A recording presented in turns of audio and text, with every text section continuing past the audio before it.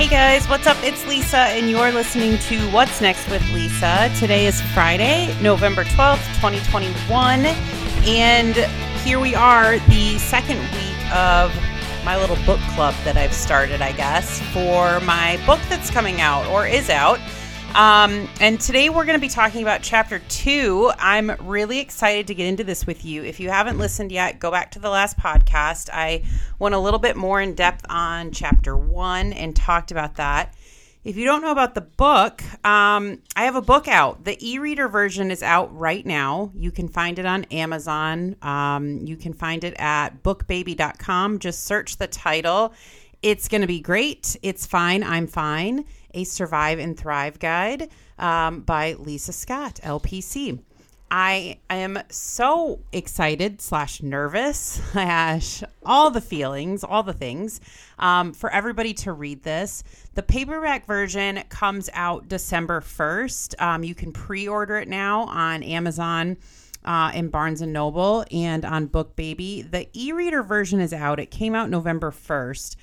Although I'm told by the publisher a few days ago that for some reason there's a glitch and the e-reader version got taken down from Amazon, but I'm also told that that is going to be up and running in the next day or two. So if you're trying to get it and you don't see it on Amazon, that's why. But trust me, I'm emailing them every day to get that going again.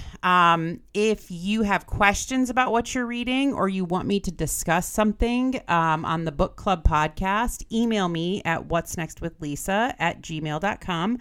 You can also find me on Instagram and Twitter at whatsnextwithlisa. And I'll take your questions there. I'm looking for feedback. I want to make sure that you guys are getting a good experience out of this. I wrote the book to be a less than 2-hour read, to really start to stimulate some real change and thought process and self-awareness and all the things. So with that being said, if you're reading the e-reader version, I'm excited. If you're waiting for your paperback version, it does look like Amazon picked it up for Prime, so you should have it December 3rd or 4th-ish. That being said, let's get to it. Chapter 2. Chapter 2 is titled, Shame Always Equates to a Negative Return on Investment. And if you've listened to the podcast, you know that I equate our thoughts and feelings to have, I shouldn't even say equate, I think they have more value than money. So we need to invest them wisely. We need to invest our thoughts and feelings and our internal dialogue in a way that gives us a positive return on investment, just like we would expect for our money. And I think that our feelings are even more valuable than money. And this chapter is all about people that I come across in my life, in private practice, in my own life, that feel like they have to shame and blame themselves to kind of hold themselves accountable. And people feel like if they're hard on themselves, well, then they're going to hold themselves accountable and do better the next time. And right in the first paragraph, I write, I say, I couldn't disagree more. And I know both personally and professionally the cost of shame. It erodes your connection to your innate worth.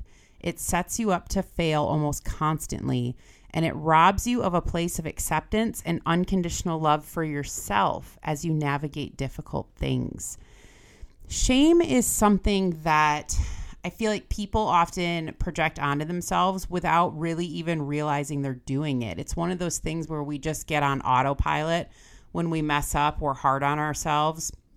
And so we basically shame ourselves and we get really hard on ourselves. And our internal dialogue is a negative one. And we say things like, oh, you're so stupid. You're such an idiot. I can't believe you messed up again. And all that does is drive you further down into a hole that doesn't feel good and makes it even harder for you to get yourself out of it.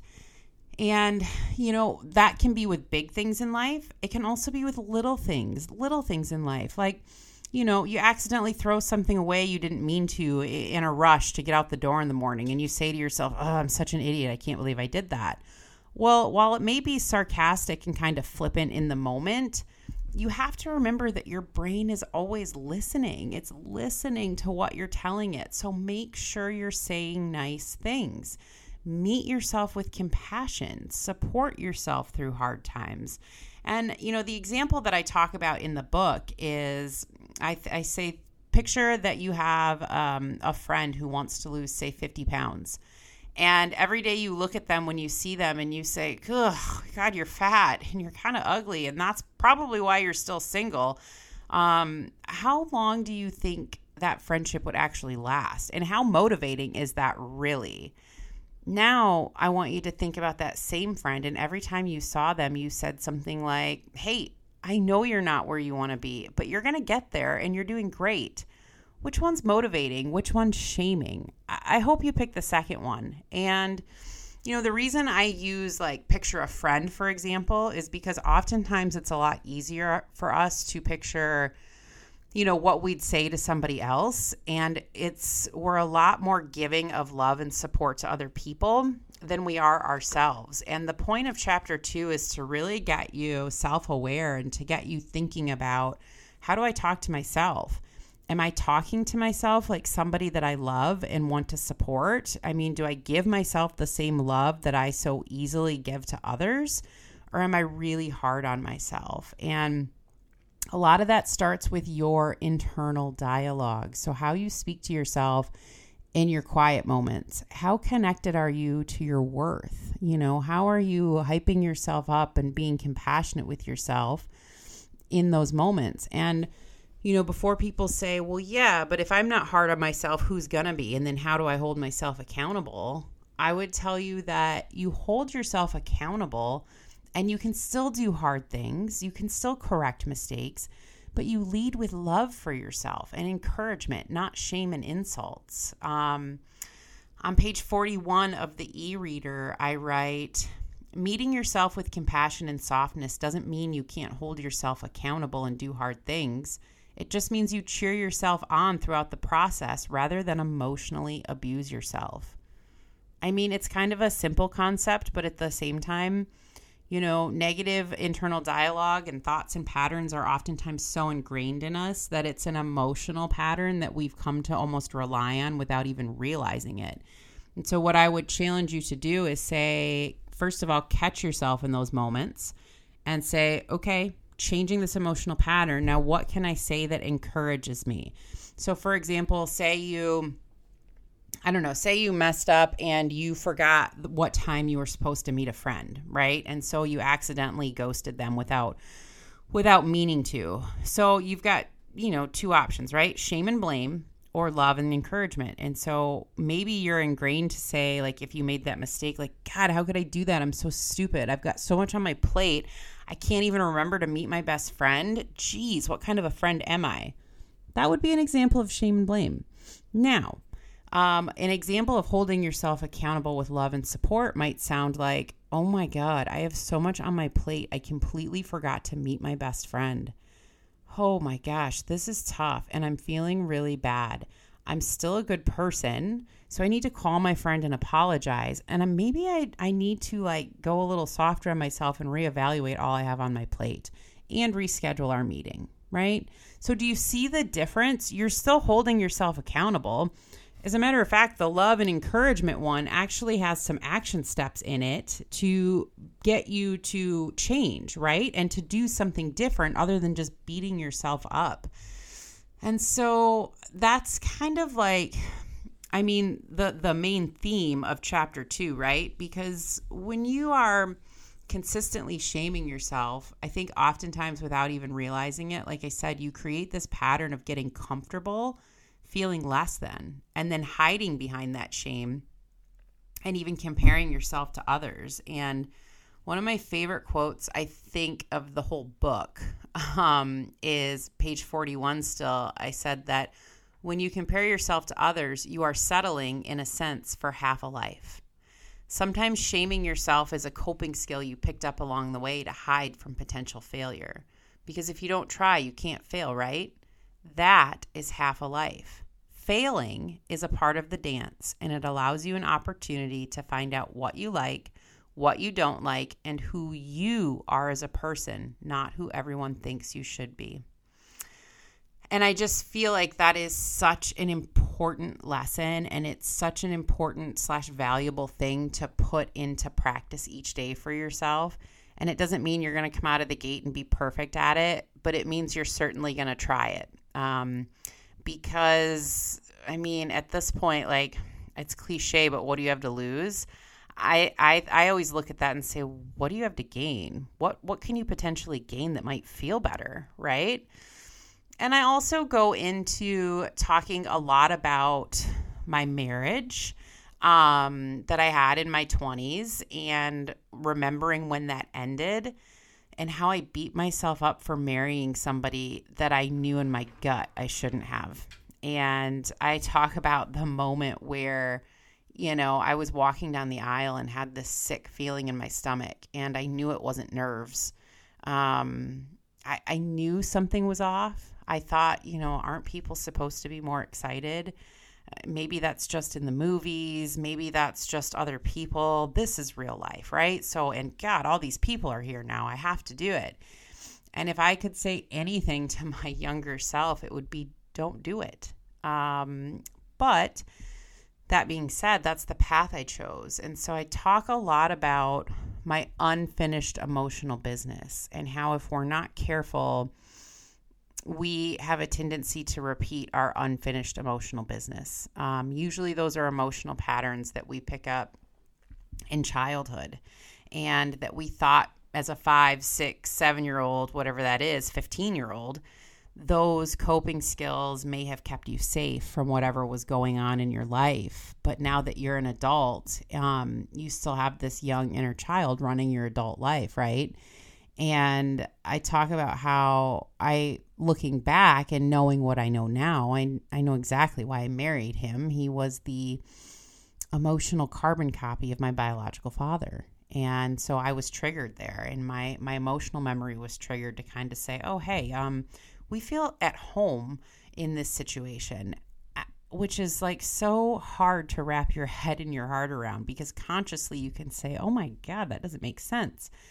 But emotionally and psychologically, it actually makes a lot of sense. So, I talk a lot about that in chapter 2, and I get pretty vulnerable about how I left, why I chose to leave, and how I started to actually choose myself and get to a place where I felt good about my choices. And so, chapter 2 is really all about learning to challenge your internal dialogue, right? That little voice that chimes in throughout the day. How you speak to yourself matters. It's the foundation from which your narrative and story are created. So if it's not a good one, you're not going to create a good emotional narrative and a good story. And you're also not going to be able to make tough decisions because you'll be making them for everybody else. And, it's important to look back and figure out where that shame and blame cycle started, how you started talking to yourself negatively. And as always, with each chapter in the book, I do have an assignment at the end that I want you to get a journal and hopefully handwrite in. And the assignment number 2, I think, is one of probably the most important / deepest ones that I would challenge you to really sit quietly with for a minute. Unless you've been thinking about these topics for a while and you know what you want to write and where you want to go with it.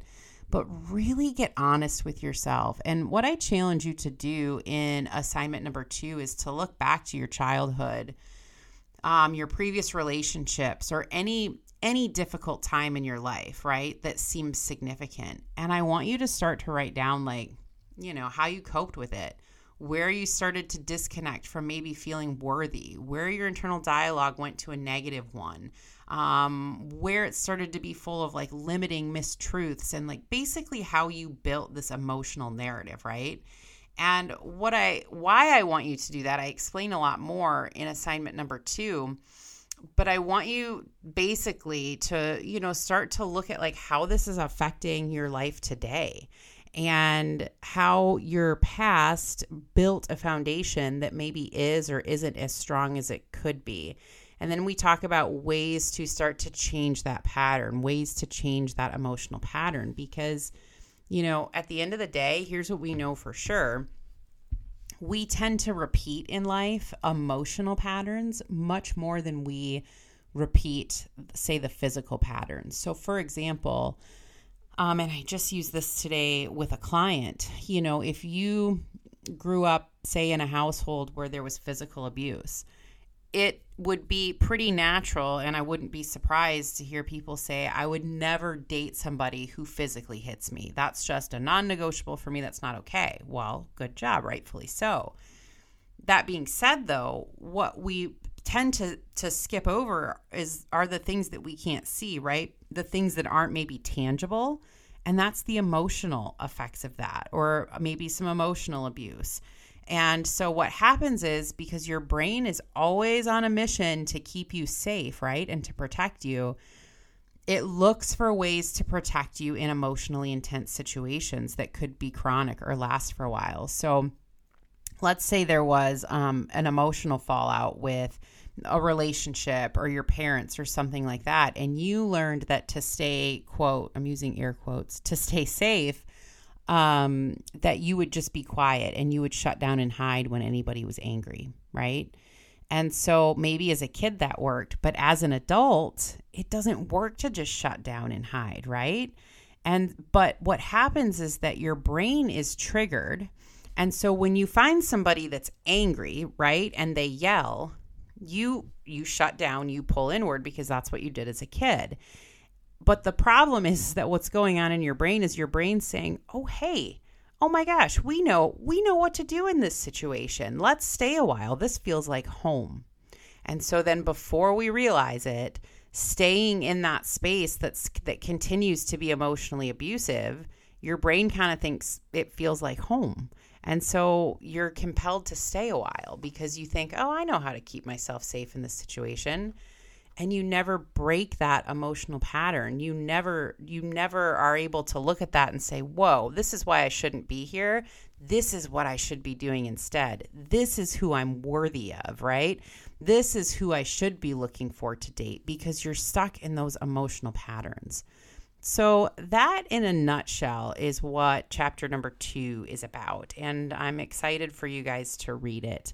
Other exciting news that I didn't talk about in the intro, but I want to talk about now, is the Audible's coming out. The Audible is done and approved, and I'm pretty dang excited about that. Follow my Instagram at What's Next with Lisa for updates on the release. But of course, with the glitch that I talked about in the beginning of the podcast, because the e-reader version was all of a sudden taken down from Amazon for the last few days, Audible says, oh, hey, you're not the rights holder to that, so we're not going to release it, which, yes, I'm the rights holder, but the publisher is working on that as we speak. So as soon as it's back up on Amazon, the Audible will be out, and I will definitely update everybody on Instagram. So follow me on Instagram at What's Next with Lisa. I'm on Twitter. I also have a Facebook page up, which is kind of new territory for me. But if you're looking for me on Facebook, that is the actual name of the book. And the Facebook page I have is called It's Gonna Be Great, It's Fine, I'm Fine. So you can find it there on Facebook as well, and I'll be posting updates. So Audible coming soon, paperback version out December 1, and I'm super excited. If you guys have questions, or you're struggling with something, or you want to go a bit deeper and you want me to talk about it, let me know. I'm here for you, and I want this to work for you. So that being said, I hope you're reading on the e-reader. If you're waiting for the paperback, awesome too. I like making notes and highlighting and things like that. So I'm just doing these book club podcasts, so you can either listen to them and get ready for your paperback version. You can kind of think about it as you read, or you can wait and listen to them as you read. So whatever works for you guys. If you have questions, like I said, email me at whatsnextwithlisa@gmail.com. Find me on Instagram at What's Next with Lisa, or Facebook. It's going to be great. It's fine. I'm fine. And thank you guys so much for listening and reading, and I hope that it's helping. So Don't forget, take care of yourselves. And today is a perfect day to ask yourselves, what's next? See ya.